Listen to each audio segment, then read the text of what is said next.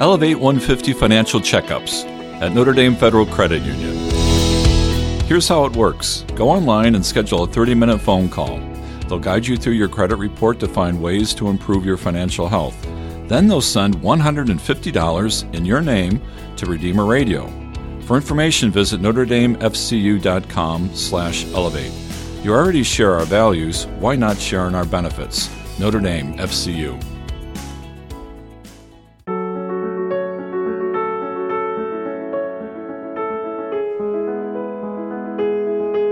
Church Life Today is a production of Spoke Street Media and the McGrath Institute for Church Life at the University of Notre Dame, and is brought to you in part by Notre Dame Federal Credit Union and our listeners. Father Michael Ward is a member of the Faculty of Theology and Religion at the University of Oxford. He is the author or editor of several books, including Heresies and How to Avoid Them, The Cambridge Companion to C.S. Lewis, and After Humanity, a guide to C.S. Lewis's Abolition of Man. But it was another one of his books that Walter Hooper, the esteemed literary advisor to the estate of C.S. Lewis, lauded as, quote, unsurpassed in showing a comprehensive knowledge of and depth of insight into C.S. Lewis's works. That book is the groundbreaking and persuasive Planet Narnia, The Seven Heavens in the Imagination of C.S. Lewis. Father Ward brought his world-class expertise on the works of C.S. Lewis to a new volume recently released from Ignatius Press, for which I myself happen to serve as editor. This book is The Chronicles of Transformation, A Spiritual Journey with C.S. Lewis. In the book, we take seriously Narnia as a place where the choices and actions, the desires and dispositions of children affect their own destinies and the fate of the world. It is a place where children learn what it means to grow in maturity, to become responsible, to develop character. But it is also a place, Narnia, where adults can always start over in relearning what is all too quickly forgotten, for the sake of their own moral and spiritual transformation. For his part, Father Ward authored the chapter on Lewis's Prince Caspian. In his chapter, Father Ward helps us to get acquainted with and be delighted by what it feels like to live inside a chivalric tradition.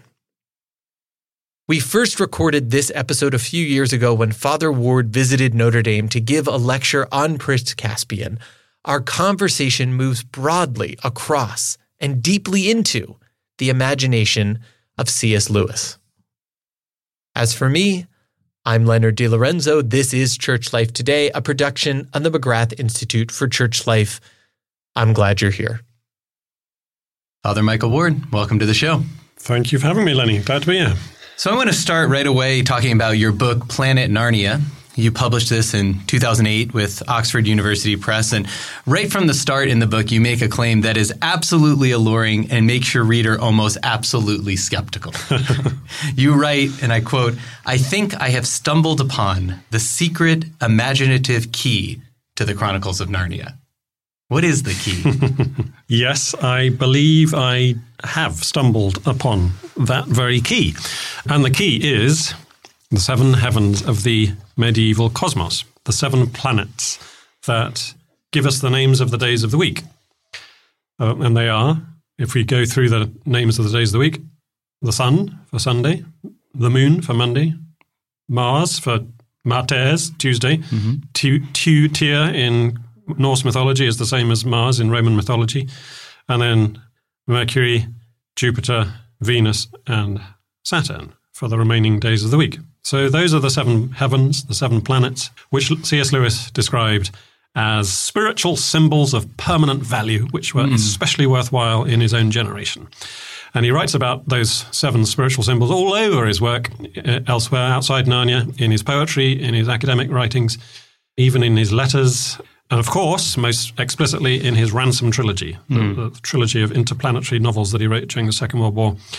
And when you come at Narnia with those seven spiritual symbols in mind, the Chronicles suddenly make a whole lot extra sense. But he doesn't quite name that as the key, which is why it has gone undetected all this time. Exactly. So how do they function in the stories? Yes, that is why it is the secret imaginative key, which people have been looking for, but haven't found before. All sorts of different theories have been suggested about what might bind the chronicles together, and different theories have been propounded, like the 7 deadly sins and the 7 sacraments and any 7 that people can think of, really. But amazingly, the 1/7, which, as I say, is all over Lewis's work, the 7 heavens, hadn't been considered seriously before I came along when I was halfway through my doctoral research and stumbled across it. I wasn't actually really looking for it. It just fell into my lap one night when I was reading a poem that Lewis wrote about the 7 heavens, and I got to the lines about Jupiter, where Lewis says that Jupiter brings about winter past and guilt forgiven. That's one of the jovial qualities. And I suddenly thought, winter past and guilt forgiven? That's like a 5-word summary of The Lion, the Witch and the Wardrobe. It really is. So that was what tipped me off. And then I spent the next year rereading everything Lewis had ever written about the planets. And everything I read just confirmed over and over and over again that this really was the key to Narnia. So you really focused in your book and elsewhere on Lewis's interest in implicit communication. So one of the reasons it's secret is that he doesn't come right out and say, here's what I'm doing in these books. No. I mean, it's not so crass, right? And in fact, that would sort of undo the whole purpose for writing these in the way that he did. Yes. So tell us about implicit communication and how, especially how that's functioning in Narnia. Yeah, well, exactly. And this is what some people say to me. If it matters so much that we know this key, why didn't Lewis make it clearer? But the whole point is that Lewis was communicating to us in this implicit fashion through what he calls enjoyment consciousness, not contemplative consciousness, but enjoyment consciousness. When you are inside the thing, you're not looking at it from outside, observing it from a neutral, dispassionate spectator's point of view. No, you are embraced by it. You're inside the beam of light, to use one of his ways of talking about meditation in the tool shed, right? The difference between looking at a beam of light in a dark tool shed and actually standing in the beam and looking along standing it, right? inside the beam where it informs your whole field of vision, that's a very different kind of experience. And that is also much more like what it means to know God than the other kind of perspective. Because we can't actually look at God. We can't get an external spectator's vantage point on God, because God is holding us together in being. You know, we live and move and have our being in God. So we literally can't get outside God and treat him as if he were an object to be studied.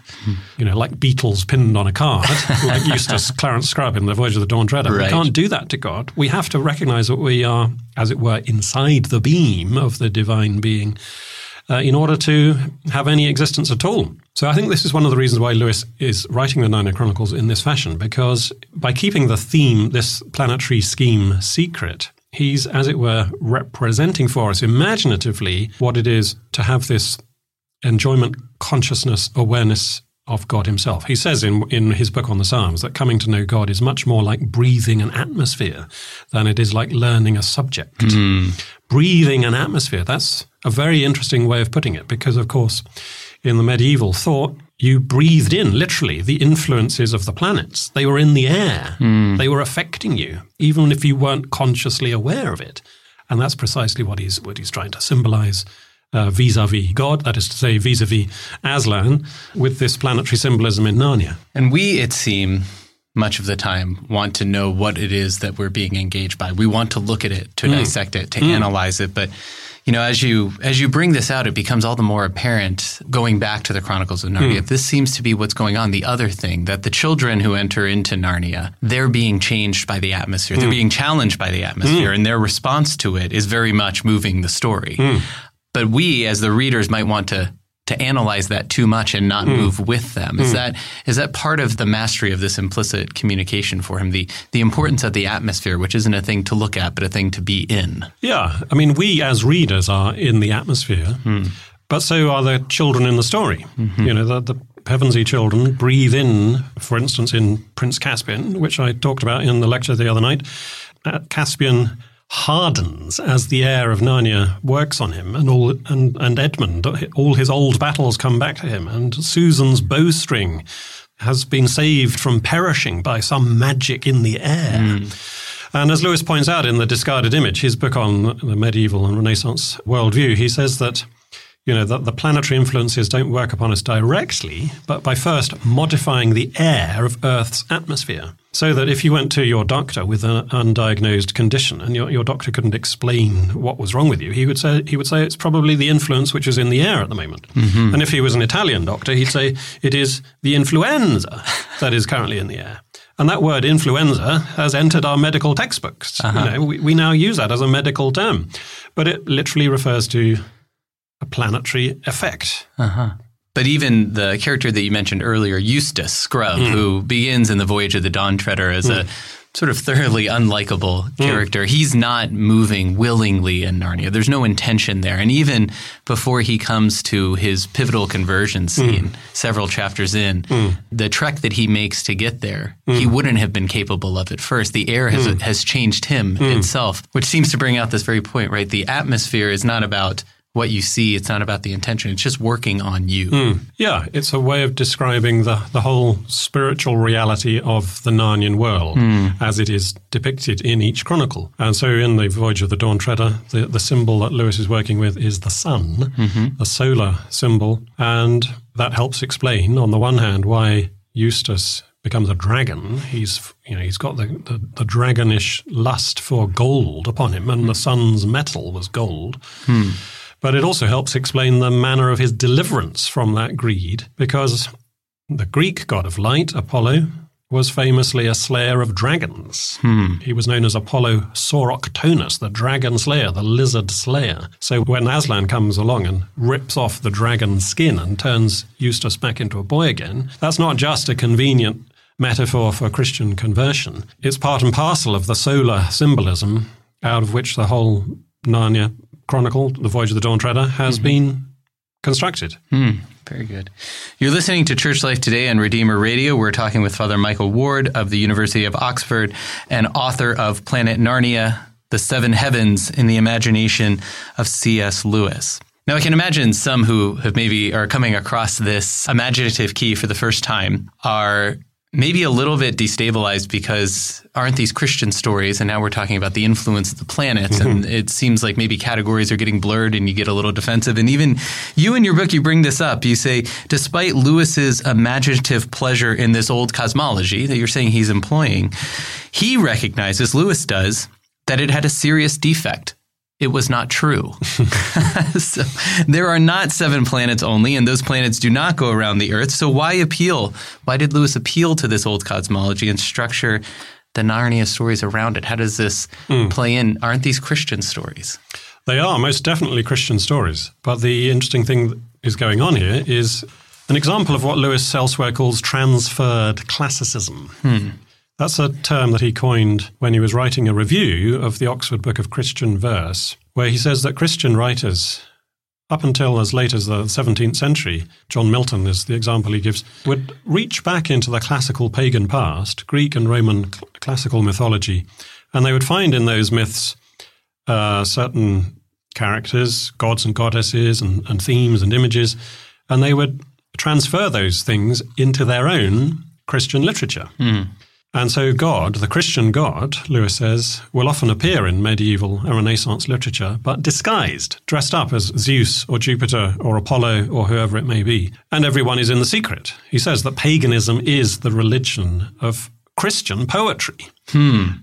Paradoxically. Right. But everybody knew that the pagan mythology was just being deployed, you might even say exploited for Christian purposes, or you might, to use a more positive term, say that it had been baptized, it had been converted and turned to Christian effect. So that's exactly what Lewis is up to in the Narnia Chronicles, where he takes these 7 pagan gods and goddesses connected with the 7 heavens, the 7 planets, and he uses each one in turn as a way of talking about Aslan.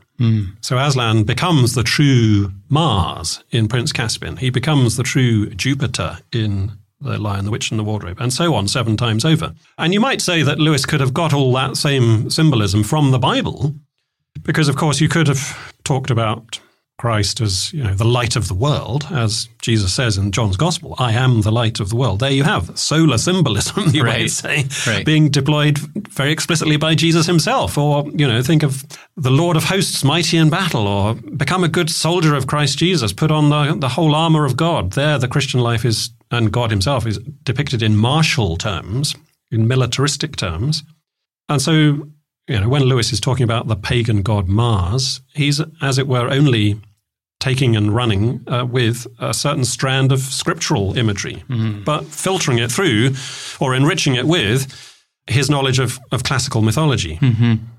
It seems for, especially us as modern readers, for many modern readers, we're perhaps at a double disadvantage then. One, we're not familiar with this old cosmology, but two, we probably more often than not have a view of the world that's drained of this wonder and power. It's just the brute stuff. It just is what it is and nothing else. And so it seems like in what you're tracing that Lewis's task is therefore doubly difficult to bring us into this old view. But the old view is really a view of the world charged with, well, the grandeur of God, as Hopkins would say, or really a place that can be wondered at. Yeah. Is this why he has to take us into Narnia out of the world that we're comfortable in? Yes, and I think this is another reason why he keeps it secret, that he just throws us in to a jovial world in The Lion, the Witch and the Wardrobe. He just plunges us into a martial world in Prince Caspian, and so that we begin to intuit these resonances, these spiritual significances.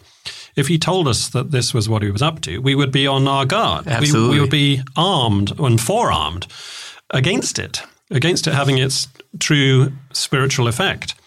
Because, of course, he's trying to, you might say, re-enchant the cosmos. The cosmos has been progressively disenchanted in the last few centuries. He writes about this in his academic works. And the way to re-enchant it is not necessarily by full frontal attack on our academic perceptions, though that, of course, may be part of it. A much more important and possibly effective way of correcting this disenchantment is to give us an imaginative embrace of an enchanted cosmos, which is, if I'm right, precisely what he's up to when he's using these 7 spiritual symbols in each of the Narnia books.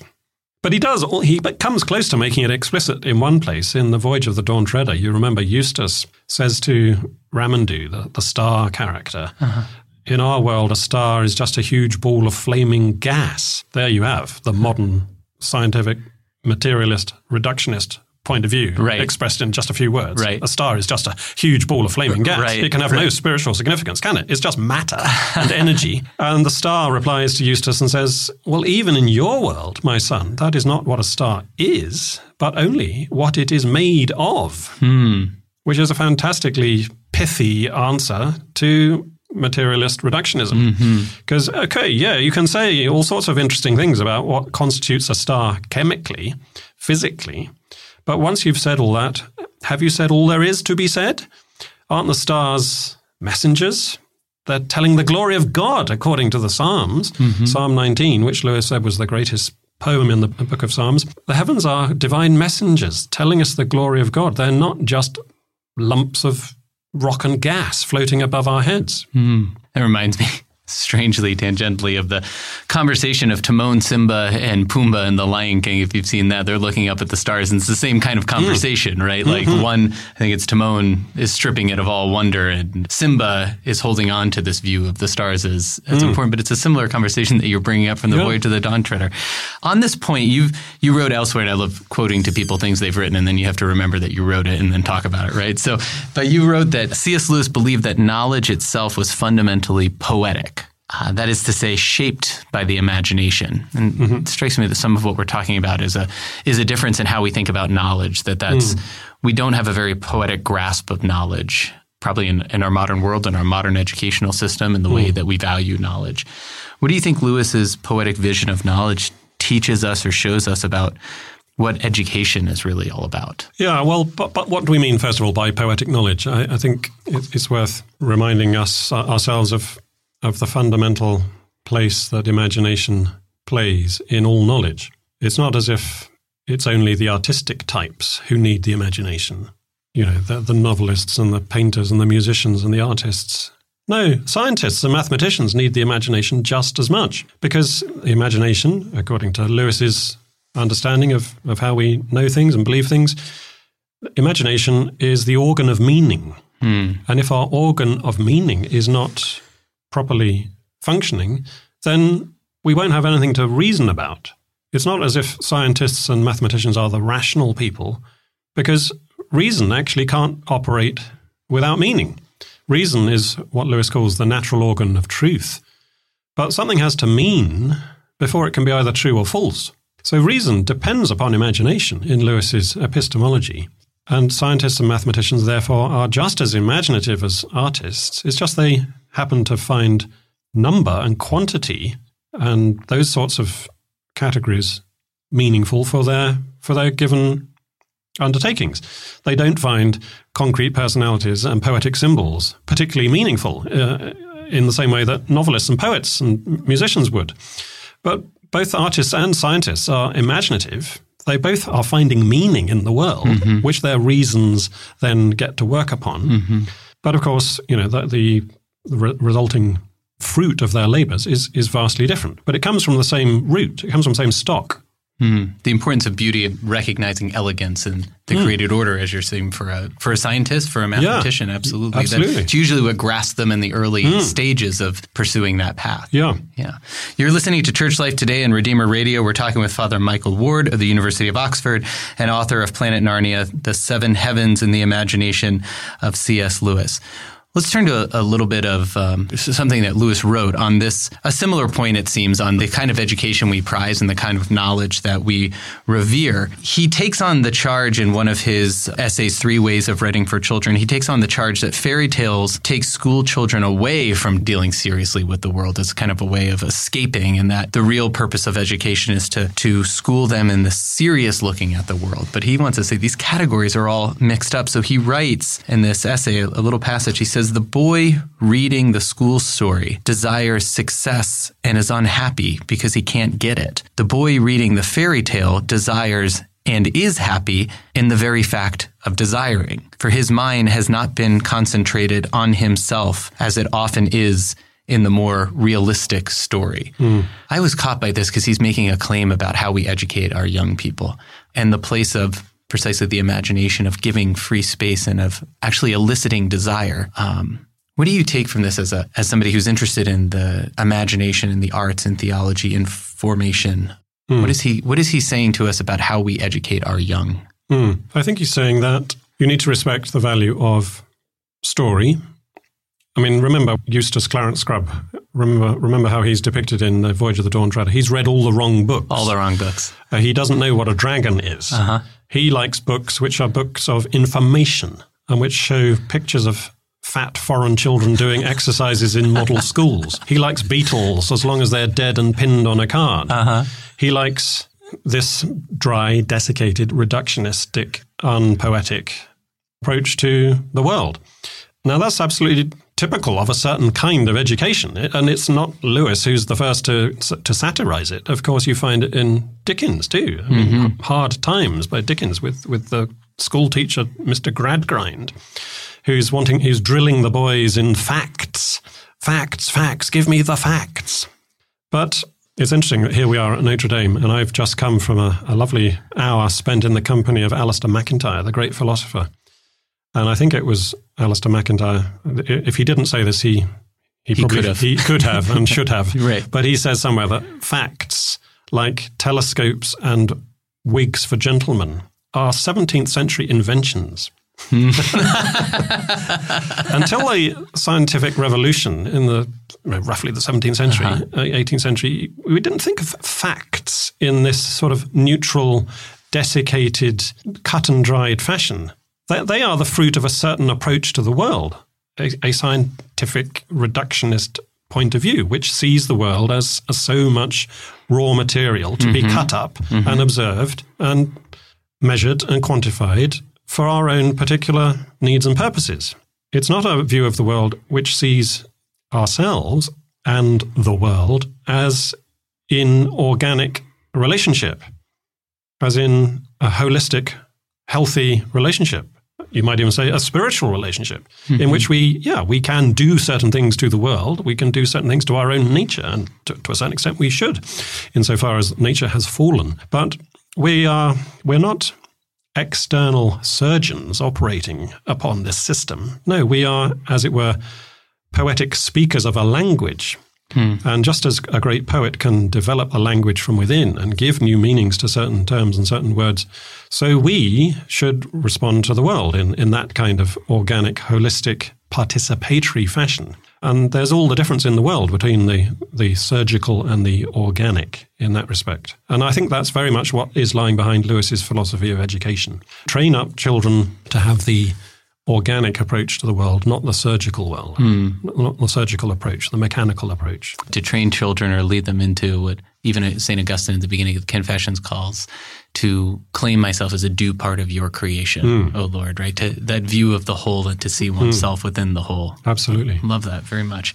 Well, your lecture as you were with us was on Prince Caspian, and I think you had first pick of all the books and you chose that one if I remember correctly. So actually, well, I'm not sure. Part of it had to do with dates. It was more to do with dates. That was dates, okay. And I'm not sure that that's quite right. But anyway, I can't remember how we decided upon this. But if I had my way, yes, I would have gone for The Voyage of the Dawn Treader. Because that's my favorite. Oh, okay. I was very happy to talk about Prince Caspian. Yeah. Not least because I think it's often misunderstood. And in some respects, it's the least good of the 7 books. So it needs special handling. Okay. So I'm very happy to have talked about Prince Caspian. But so the appeal, part of the appeal is that it needs a little bit of help. Yeah, it needs a little bit of rehabilitation, to use one of Lewis's favorite critical terms. And how do you like to rehabilitate it? Well, you'll have to listen to my lecture, which is online somewhere. It is. It's on our McGrath Institute for Church Life website, which you can find videos of all the lectures as they're completed. We post them up there, and they're linked to our YouTube page. Let me just ask you in closing how you've spent quite a lot of time reading C.S. Lewis in a number of different ways. How were you first encountered by C.S. Lewis, and what grabbed you in the first place? My first memories of C.S. Lewis when I was, a boy of 4 or 5, my 2 brothers and I would jump into our parents' bed on a Sunday morning, and my mum would read us a chapter of the latest Narnia book before we had breakfast and went off to church. So that was my first exposure to C.S. Lewis. And as soon as I was able to read the books for myself, I did so. And then got into his other fiction, like the Screwtape Letters and The Great Divorce, and then into his apologetics, like Mere Christianity and The Problem of Pain. And then I went to Oxford to do an English degree, and so I began studying Lewis's academic writings on medieval and Renaissance literature. And so Lewis has accompanied me really throughout my whole life. And when I came to do my PhD, it was obvious that I should do my research on Lewis, because I was already so familiar with his works. As I was halfway through my doctoral research, I stumbled across this secret imaginative key to Narnia, and it's dominated my life ever since. It really has. It was yet another turn. Yeah. So you were grasped by the atmosphere of Lewis early and then taken all this way. Yeah. And of course, my 4 or 5-year-old approach to Narnia was very simple. I just enjoyed the story and the characters. I also was intrigued by the fact that there was this second level to the stories, because my parents told me enough about Narnia to clue me into the fact that Aslan was a bit like Jesus and the White Witch was a bit like the devil. And that intrigued me, because most books that I was familiar with at that stage didn't have a second level of meaning. No, hippopotamuses or something like that. Yeah, but it never occurred to me that I would eventually stumble across a third level of meaning. This planetary substrate, this imaginative DNA to the stories, which is Lewis's controlling imaginative blueprint. And it was quite the most exciting thing that has ever happened to me while holding a book in my hands when I stumbled across this key.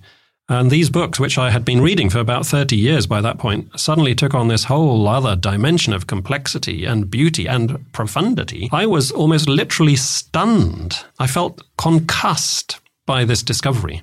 I walked around Cambridge in a daze for about 2 weeks. And it just goes to show that you can laugh too soon. You shouldn't dismiss these books as, just fit for children. No. These are classic works of English literature. They have become classics because they are works of genius, not just because, parents need books to read to the children at bedtime. Which we do. But it's good to have masterpieces. It's good to have masterpieces which appeals to the parent as well as to the child. Oh, that's the only thing we need as parents. It's something that we don't mind reading, that in fact we learn to love to read. Yeah. Indeed. Well, Father Michael Ward, where can people find you or more about Planet Narnia if they're interested in following up? Planet Narnia has its own dedicated website, Okay. planetnarnia.com, Excellent. where you can find all about the book and indeed about the BBC documentary that was made about the book. That was broadcast under the title The Narnia Code, and that's available on DVD. So planetnarnia.com for the book and the DVD. And then if you want to know about me and my speaking engagements and things like that, I've got my own website, michaelward.net. Excellent. So planetnarnia.com, michaelward.net. So grateful to you for not only the lecture you've given, but spending time with us and sharing this time on the air with us today. Church Life Today is a production of Spoke Street Media and the McGrath Institute for Church Life at the University of Notre Dame, and is brought to you in part by Notre Dame FCU and our listeners.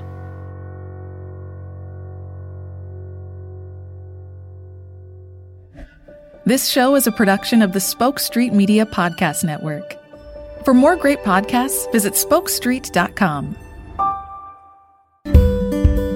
Ave Maria Press has been publishing Catholic books and resources for more than 150 years, and they are located right on the north side of the Notre Dame campus. Visit AveMariaPress.com for a wide selection of spirituality books, classic Catholic literature, and even books for families. You can also find podcasts and free downloadable Catholic content. Visit AveMariaPress.com and receive 25% off your order with code REDEEMER. Ave Maria Press, helping people to know, love, and serve God.